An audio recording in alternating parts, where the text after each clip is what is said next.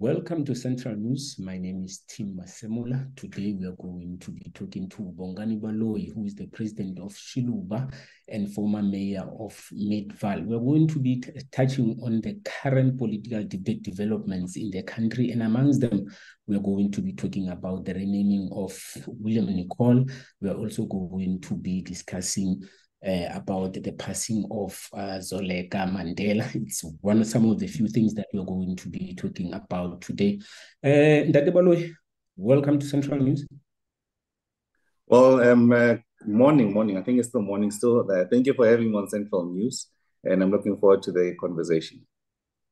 Ndate Baloyi, your party's position on the renaming of William Nicol to Winnie Madikizela Mandela and the reaction from parties like ANC, EFF, and Patriotic Alliance. Look, we welcome the renaming of William Nicol Road. More so, even deep understanding what the man William Nicol stood for and his beliefs, and more so how he was a collaborator and defender of the apartheid regime. So we welcome that, and I think it's quite appropriate as we build towards redressing our society to also rename these public infrastructure. But we believe that such infrastructure, I mean, when you apportion the name of someone as important and has contributed immensely to our body of politics and the liberation of our country, our government needs to take a step forward by naming new infrastructure that it has built and not renaming, but rather naming it appropriately with such leaders. So not just the old, we need to start naming the new with and naming them appropriately, but changing the names of those who were collaborators of the apartheid. We can never whitewash all of our history, but it's important that these landmark and significant infrastructure be named appropriately. Can you elaborate on the significance of renaming the road after Winnie Madikizela Mandela, and how will this impact the people of Johannesburg and the country as a whole? Look, I think we must firstly appreciate who William Nicol was and his role as a contributor and defender of the apartheid regime, which sought to segregate and underdevelop Black people in the main, but equally subjugate Black people. So when you rename such a public road and such a busy road to a name that's much more appropriate, a name that has contributed immensely to the country and its liberation and fought so gallantly, I think that is appropriate. It's something we'll always defend because we are aware of the fact that the deep scars that apartheid has inflicted on all of us, and some carry lived experience, some carry generational experience, and the traumas that we've been told or informed about by our parents, by our grandparents. So I think it's a very important mark by renaming. But beyond that, we are saying it's not enough to rename the old with leaders and those who have contributed. It's important to build new and name those new infrastructure that represent who we are and how we respond to our modern day complex challenges by building super infrastructures and naming those appropriately with people and persons who have contributed immensely towards the liberation of our people in our country. Do you believe renaming some of these streets will have an impact on these people that will be saying we're commemorating them? What impact will it have? Look, I don't think there would be. No one is making the argument that there's an economic benefit or there's a financial benefit to renaming. But remember, names are very important. And names remind us of those persons, and we keep reliving their names and bringing them back to life in after they've passed on. So it's important to change these things, and more so for people who did these atrocities against the majority of the people in our country. I think it's very important as we redress our society and build a common society. And build a society where we can be a nation coming from a divided past. And we can't be united by names which have actually contributed towards the subjugation and also the apartheid on Black people.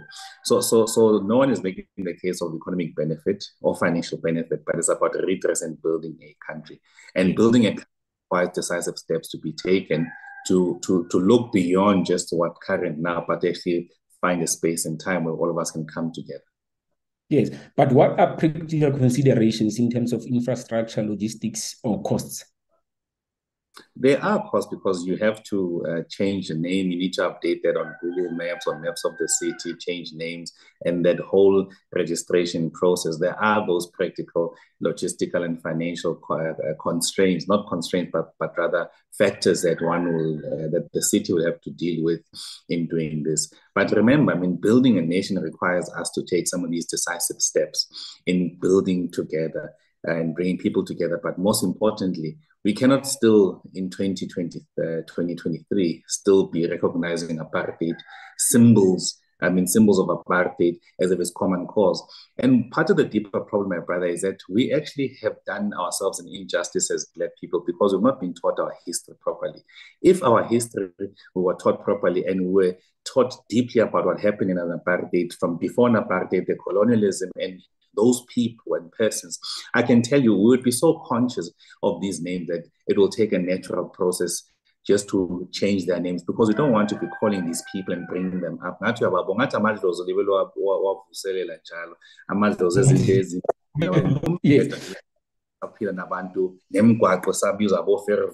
all these things at this day and age. As a leader of your political party, how will you prioritize name changing compared to the other pressing issues in your political party? Can you provide the insights into the broader vision of your party and its goals at the national level? Look, let me first ask the question, what is Xiluva? Answer the question right. Xiluva is a party that believes that has selected Ubuntu as a political ideology. Many people ask us, firstly, why do you call it in a Tsonga indigenous language? As an example. Why is it, do we think that you can't say Kipali, you can't say Himbali, but you must say the Association of Freedom Fighters, blah, blah, blah, blah, blah. So we are saying, we are those Blacks who are saying it's enough. Just look, assimilate and taking the cultures of others. And using the knowledge of our ancestors. Now, Ubuntu, many people misunderstand Ubuntu. They talk as if Ubuntu is just humanism. Ubuntu is not just humanism. Then they quote, I am because we are, and they leave it there. You know, we've gone further and deeper and we said, but Ubuntu is three things. Ubuntu, Abantu, Umuntu. Remember, in the African language, before Uba Mutu, Uba part of Batu. Yes. You get it? So Uba part of Batu, it means you contribute to the collective good of the society, Nabantu, That's why you'll also find examples when they say, so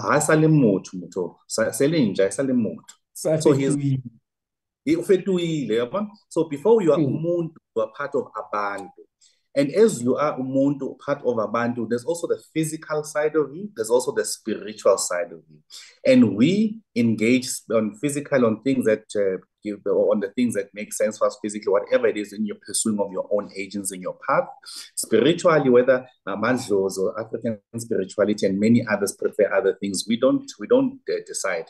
But I'm starting with the first part, which is Muntu Abantu. The second part is Sintu. Isintu, which governs us as Abantu. These are the laws of our forefathers. That's how I should so those things are very important to us.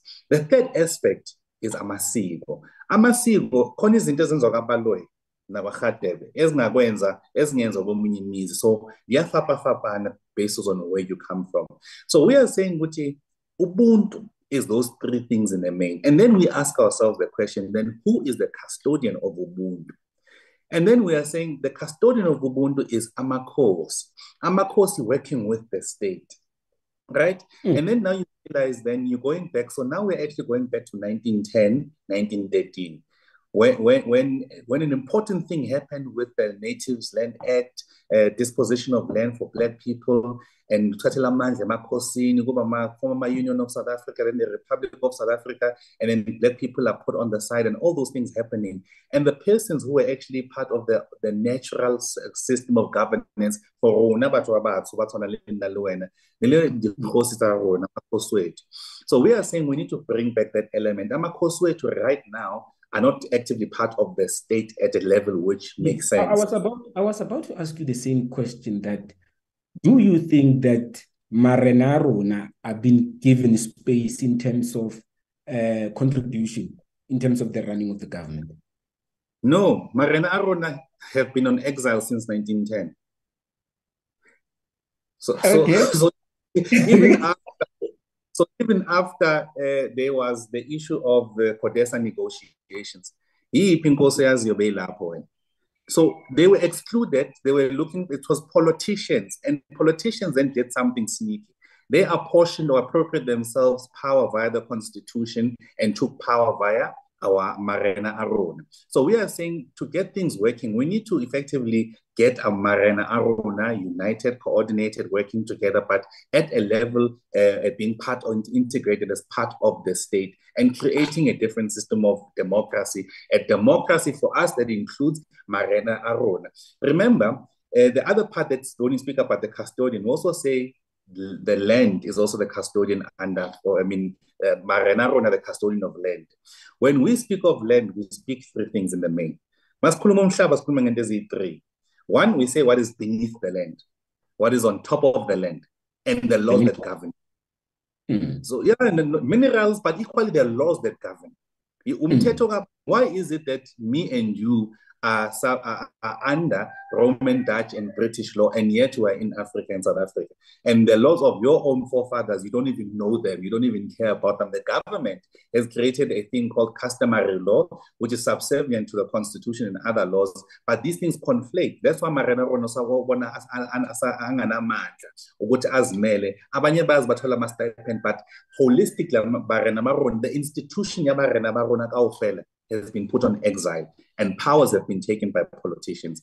So we are saying as Xiluva, we are going about this differently. We don't have an interest on socialism, communism, all the other isms, but we are going back to the wisdom of our ancestors because we believe that there's a case to be made, and we believe there are many who believe in what we believe, and we need to co-govern this country, Marena our own. So we have a deeper understanding of Botho than when people say it's just about harmony. But you know, when you listen to some people, so they think when they speak about Ubuntu, they refer to some Africans sitting under a tree, Banam Komboti, Babu Wafela wearing animal skin, but not really into governance. I mean, Botho dictates that before Romangwana to perform a task, you must select your best. So the same thing with leaders. So you don't deploy in government your worst. That's not Ubuntu. You deploy your best to go and serve on behalf of. So there's a number of things that this Western democracy has done to us, which has made us cannibalize each other as Black people. So moving away from that and including the things that matter to us was going to help us. That's why Chinese are saying communism with Chinese characteristics. What shall you feel about it? They are blending their own things to things that they see. Oh, hey, Rona, we don't do that. Rona renka fela, rebonking fela, assimilate. We don't stop and think and say, but this thing is not helpful for us. But how do we include them within the current system? Because we don't even know some of Marena Arona nowadays, because there are only few who are recognized. Just to mention the few, I know even a small child will tell you that about the Zulu king, but he will never tell you about others. There are others, but somewhere we don't even know about them. How do we say, where do we start? How do we include them? Firstly, we need to coordinate Marena Marona into an institution that becomes part of the state. Right now, you only find them being part of National House of Traditional Leaders, and then provincially for the thing called Contralesa, which gives some input. They go and listen, Marena Marona, they get a stipend, that's it. So we are saying you are moving from there, but co-governing with the politicians now. And remember, Rona, no one is creating a buffer. No one is protecting us. You find what should have happened is that Rona should have been the buffer between the politicians and the people. And being able to say, but what you are doing now is incorrect. The laws you are passing are eroding our morality. This sits to Sarona because you are making things where there's implications if you consider African spirituality and where we are for the decisions you are making. For a from a 13-year-old, it's abortion. Once it's so more treat implications. So some of these things that we pass laws that appear to be progressive, but we don't consider the African interpretation and the spirituality of it. So even back then, Marena Arona were leading with people who were able to advise them and guide them. with spirituality and how to manage things. So we are saying, Rona, we are going back to the wisdom of our ancestors. We need to coordinate Marena Arona and also ensure that they participate at the level of the senior part of the state and working with politicians, but they need to be coordinated, organized. So we need to see each other as Africans, not Zulu, Bedi, Inging, as Barena, and say, how do we take the country forward? If we are united, Barena and politics, my brother, will be a formidable country. No one will be able to do what they want in this country because we'll be moving with all the leaders that are relevant and should be part of making decisions at the senior level and leading this country together. This is very much interesting, but we have to move on with our discussion. Let us go back to Tshwane. The issue of the President Cyril Ramaphosa instructing the SIU to investigate the 295 million tender. What's your reaction on that? We welcome it. Remember, I'm the one who submitted the complaint formally to the SIU when I was still with the other party. So it's late, but we welcome it. I think it's really going to assist in getting to establish what the facts are and what really happened and hold people to account. Because what happened then is affecting Black people. You know, the sad thing about our current state is that the Black lives are cheap, my brother. I can guarantee you, if such a thing happened and the water in Centurion was the one that's contaminated, I can tell you that it wouldn't have taken as long as it has taken because it's Black people. So for us, it's Black people's lives are very cheap and their pain is very cheap as well. And the state responds in a very slow manner and not proactive and deal with the things decisively. Today, still people in Hammanskraal are struggling with water. Some, you can't even drink the water coming out from those taps in Hammanskraal. And you've got a government, you've got the national government, you've got provincial government, you've got local government, and then the city, which is besieged by infighting coalitions that are not making any headway. People are watching this mess. They're saying, for how long? So we welcome this. And we would implore the city to actually move quickly in providing water through sustainable mechanisms, but equally finding short to medium term options for people to get potable water. I mean, this is water, my brother. This is something very important, human right, this thing. How do you think that this corruption probe will impact the city of Tshwane and its residents? I think it will unmask what really happened and who. And who had the sufficient was tasked with protecting the city and doing what they should and did not do. And when things went wrong, who did what and did not do what. So it will help us get accountability, transparency, which is good, so people can be held accountable. But we also hope that it will also come with strong recommendations of how you can tighten up internal controls, because internal controls in a city, if they don't work, things like this can happen. Now imagine what's happening with other things. I suspect that with many other projects in the city, costing amounting to billions, similar things are happening. So this will just open the door so we can understand what's happening. And we hope that residents of Tshwane can get justice, also residents of Hammanskraal. I think there has to be criminal prosecution for people who have caused this. Your party, for in future, in terms of making sure that we don't see such things happening again, how can this be prevented?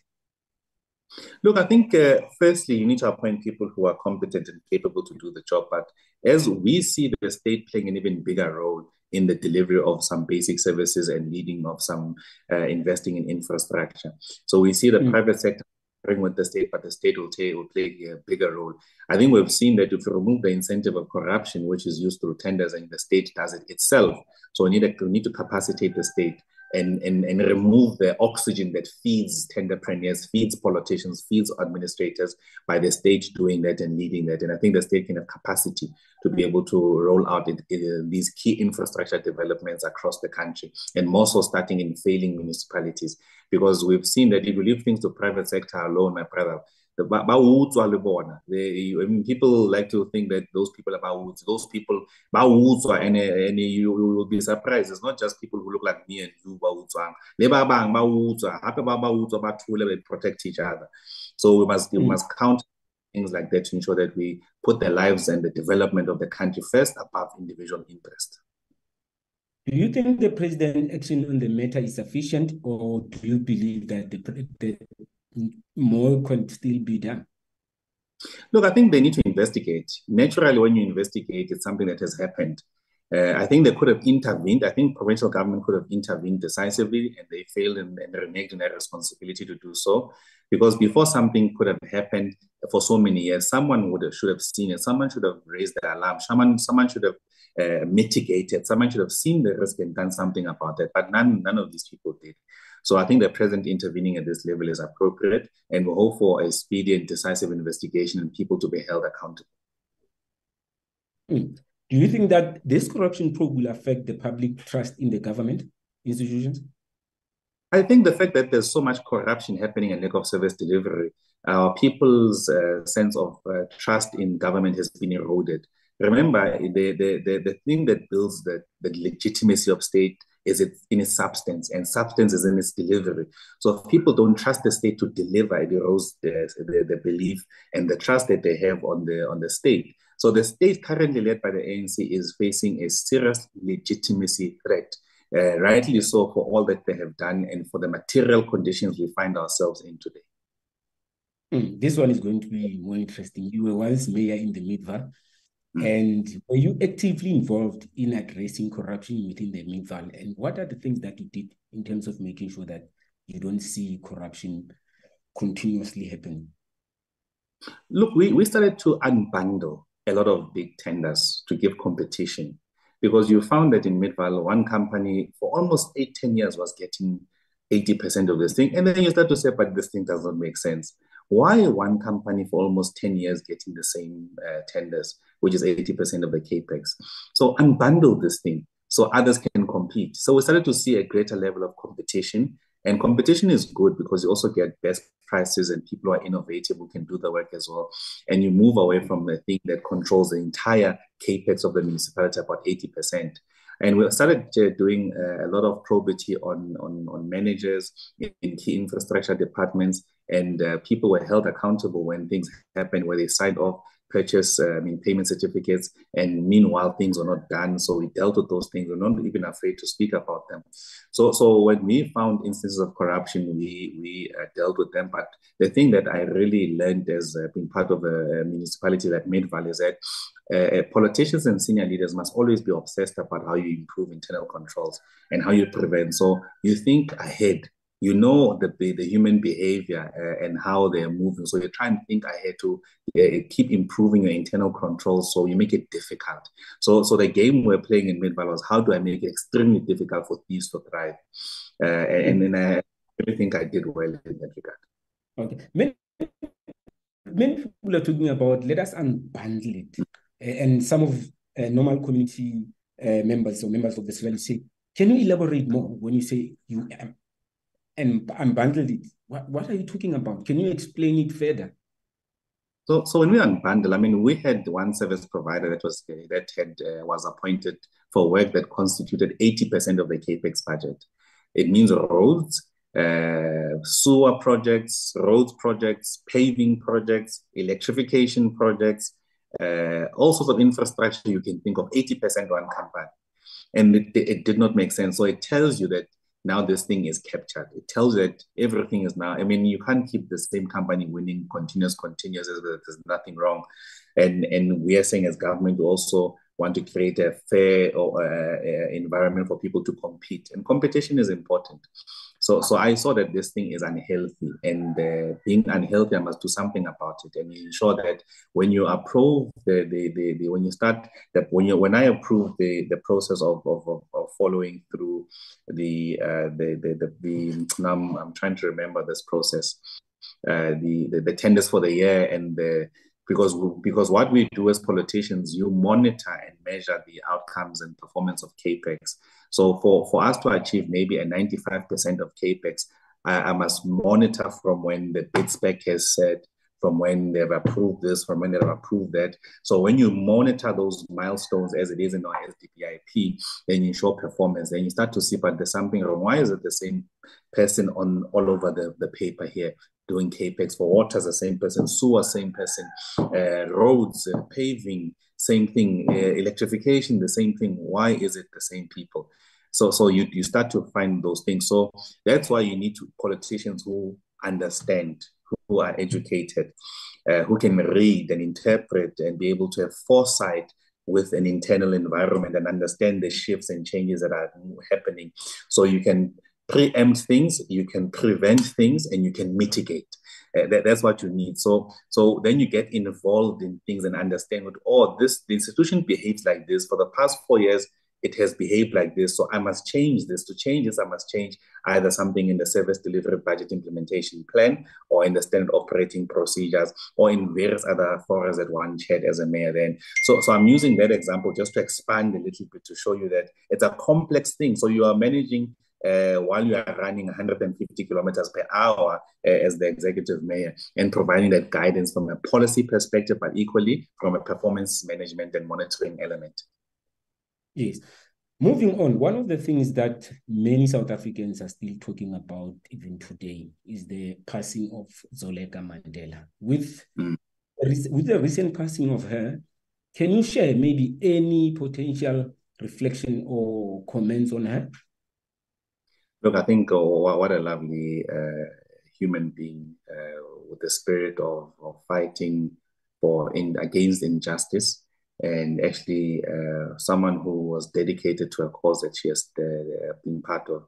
I mean, someone we know who comes from an incredible bloodline, a strong woman. So she represented that of being a strong woman who fights and who stands her ground as well, and has been there to support her mother and her family as well. So we all saw and observed through the years her growth and how she has fought and stood beside people that she cared about and fought for the things she feels strongly about.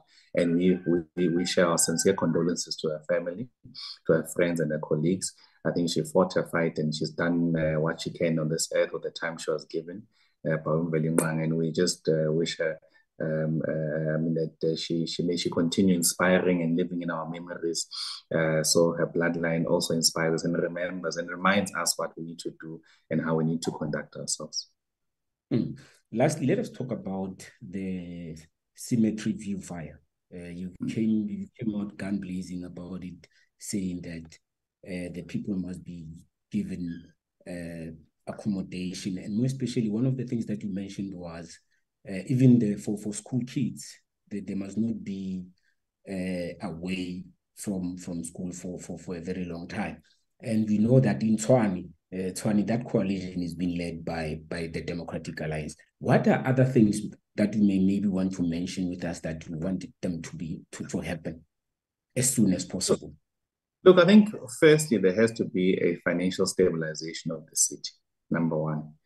Because a city capital city that is not financially sustainable and viable is a danger.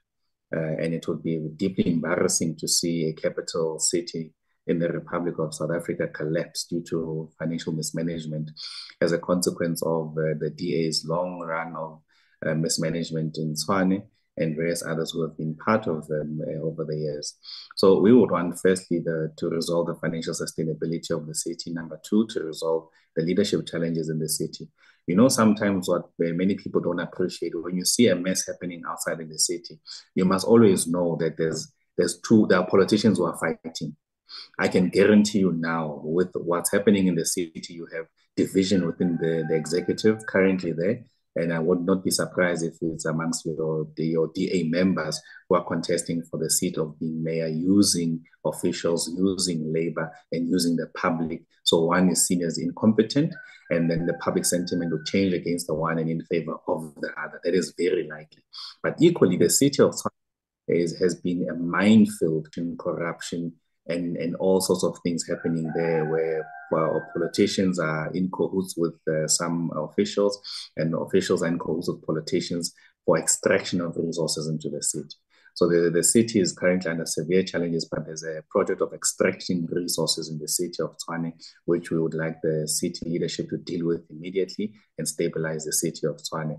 But most importantly, the city must remember that they've got millions of residents who deserve services, as their mandate is to deliver services.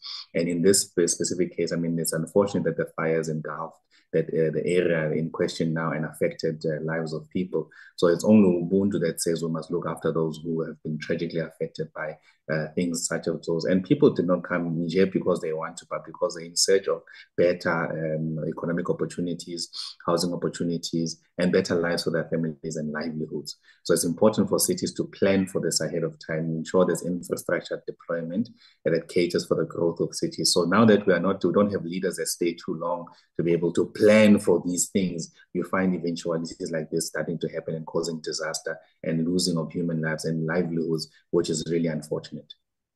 We've seen people staying for days without electricity. Do you think the city will be able to deal with the matter as soon as possible? They have to. It's their mandate to deal with things such as disaster, which the budget has been apportioned appropriate to them by the provincial government. So it's their mandate to do so. Unfortunately, they have been failing spectacularly, the city of Tshwane in various scores, unfortunately. And they've been going through some challenges with labor as well, which has exacerbated their failures. But you can't blame all of their failures on labor challenges. The city of Tshwane has been threatened and under threat for a lot of time, and also severely suffering severe lack of leadership and continuity of leadership, which creates the current material conditions for failures to continue and for ineptitude to be praised and thrive in the city. So it's not a matter of whether they must or not, they have to deliver. It's their competence. From your side, as the political party, are there plans in place trying to force the city maybe to deal with the matter effectively? We are obviously looking at their implementation and how quickly they get on the ground. We have our structures on the ground constantly monitoring, and at the level appropriate, we'll be able to take a decision to compel and approach the law, the courts of law, to compel the city to deliver those services to people. Baloyi, it's been nice talking to you. What is your last message to the people of South Africa? Look, we are saying to the people of South Africa, the time to vote for Nelson Mandela is gone. The time to vote for struggle icons is gone. Now it's the time for you to vote for yourself and your children. And you can't do the same thing continuous and hope for a different result. That is insanity. The Oxford Dictionary tells us that it's insanity to do the same thing and expect a different result. Now we must exercise the power that we have, and we must get young people to be part of shaping and co-creating their futures by taking responsibility and participating. And we are asking our parents for a change to put our lives and futures first. They have voted for people who are their peers. Now it's time for them to vote for their grandchildren, their children, which is us. Xiluva is that party of ethical leadership, a party of Ubuntu that appreciates and understands what needs to be done, and a party that's led by someone who understands governance and who has led a public institution and led one of the best performing municipalities in the country. So we're appealing to the residents of South Africa that the time for us to consider the ANC as part of our future is gone. We must consider them as part of our past. Now let's be selfish. Go and vote for yourself, vote for your children, and vote for Xiluva. Baloyi, thank you for your time. Thank you so much.